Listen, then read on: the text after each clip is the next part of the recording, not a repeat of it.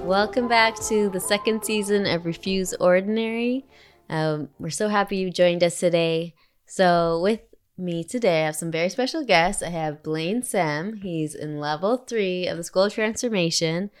And I have Johnny Bowers. He's a level 1 leader at the School of Transformation. So welcome to both of you. Thanks for having us. Yes. Very honored to be here.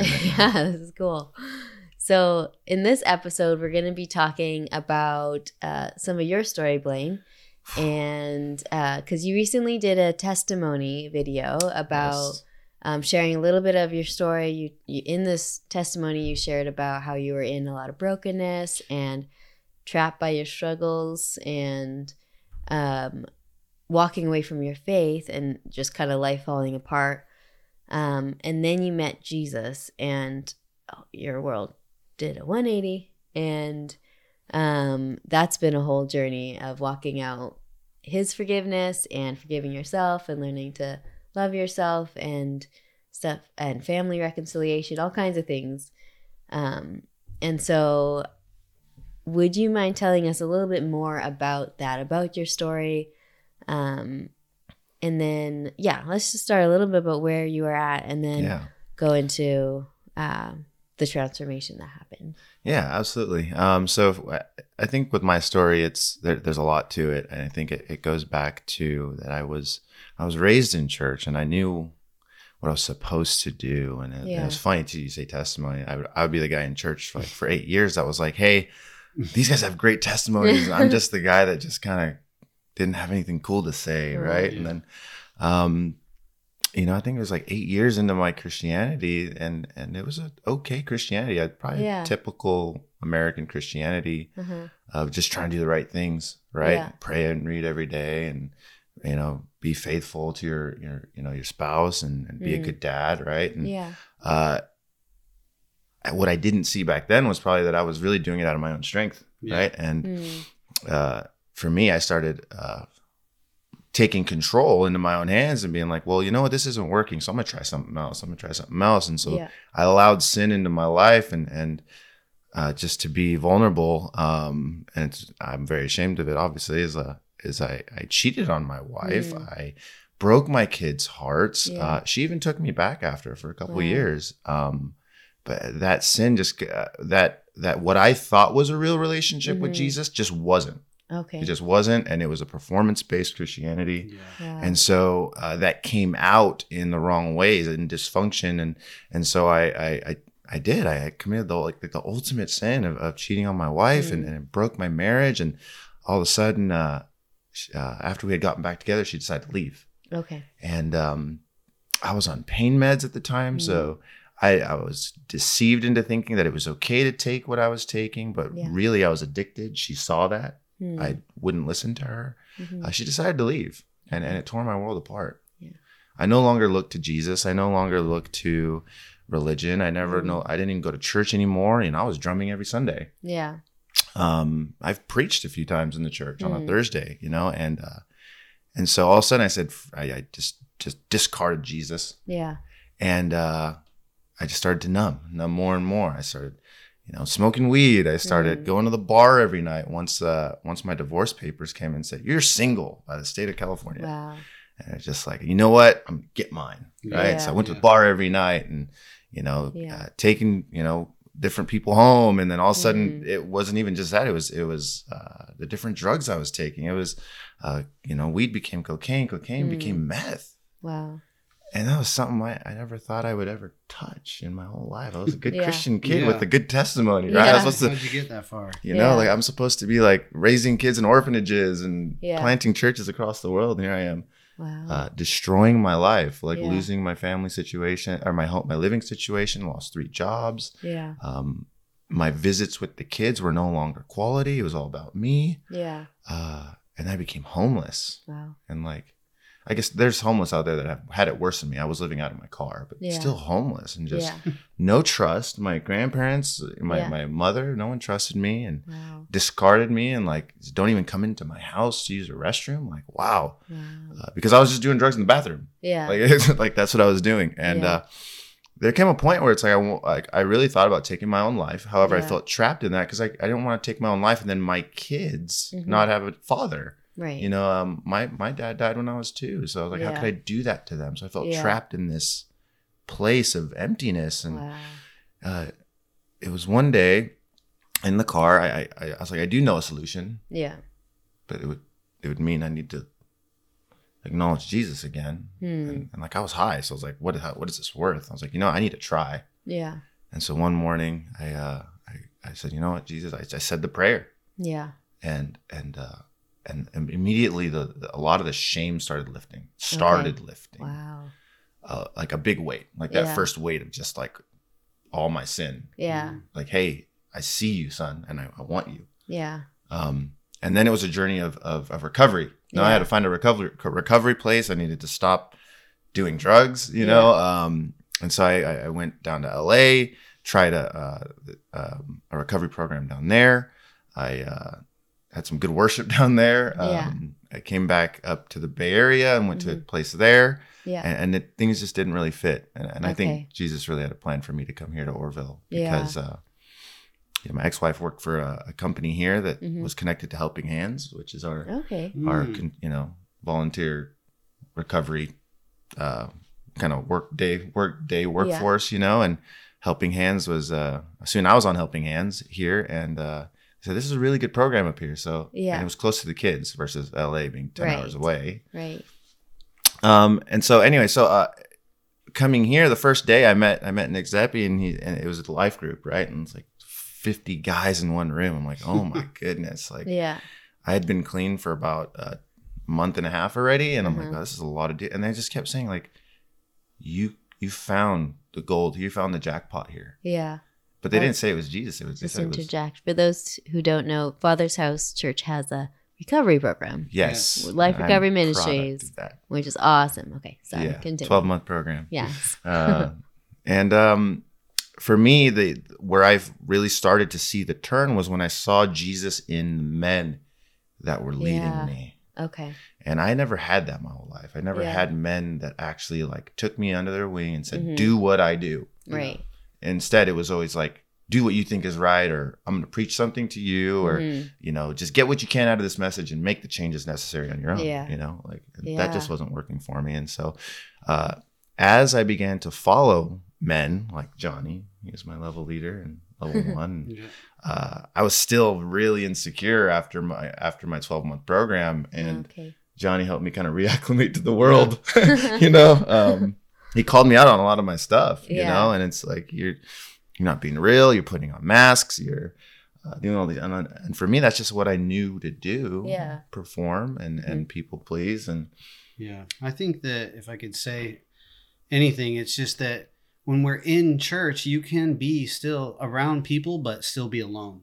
Yeah. Yeah. Right. If you're not being discipled or seeking out community, seeking out people that are going after something solid, you can still be alone. And it's like Blaine's story is he was around a bunch of Christians, yet still had these moments of where temptation would creep in and little compromises would creep in, and you're in that place by yourself. And so it's like where he comes into level 1, it's like we're all up in his business in a good way. Right, we're gaining relationship, we're gaining trust with each other, and everything's out in the open so that he can have that 180 conversion from being somebody that went from living in a car to now be playing on the worship band again after just years of just him putting in the work and just being led by Jesus and being led by men that are trustworthy and gaining relationship.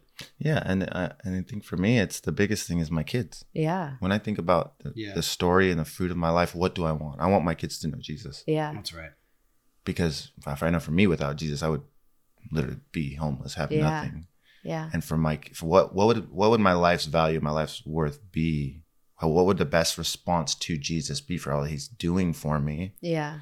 Like, being clean, being sober, being free of sin, being free of all the shame is great. But what can I do for him? And what is my response to him? Yeah. Well, that doesn't just come overnight. The change is in my trust, in who I trust. Yeah. trusting myself, being trustworthy, being allowed that in my my living situation. I have a place for my kids to come visit on the weekends, and my kids have seen that consistency, and they see that fruit, and they're like, wow, these people do trust my dad. I can trust my dad too. My identity in who Jesus is and the Father. I'm like, hey, I am a son. Hey, I have a purpose in life, and I don't have to believe the lies that the enemy has. That like, no, you're not worth it. You're rejected. You're same old story. Like, no, I have purpose in my life, and I'm called here for a reason. And I get to tell my kids that. And they get to see that fruit, and they get to participate in all the mud run. They get to participate in Lights of Hope, and they come expecting that now. And so for me, like, hey, like, I can't say I've changed 180 degrees because I'm still changing. Right. Good. I think that's the hardest part about preparing for this today is like, I don't see much change, but you know who does see change is my kids. My mom, my mother, who was like, you're not allowed here anymore. Comes to me for advice on my siblings. Blaine, can you help me pray for them? Blaine, what should we do? Do they need to come to Orville? I said, Mom, you know, let's just trust Jesus, right? The one thing that we always get told, let's just trust Jesus. I tell Mom, I'm trusting Jesus. Let's trust Jesus in the situation. And he comes through. He comes through for them. And I never thought that I would be that place for my parents. You know? So God knows what he's doing. And as I still change, I'm just really looking forward to what's next. You know, I'm in level 3. There's so much more to go. Further up, further in, right? And just start saying, and it's like I see, like, there's always the temptation of like looking that way, but it's like, nope, I'm going this way. You know, because you know, doing it for my kids, but like really, and this is the change that's happening now.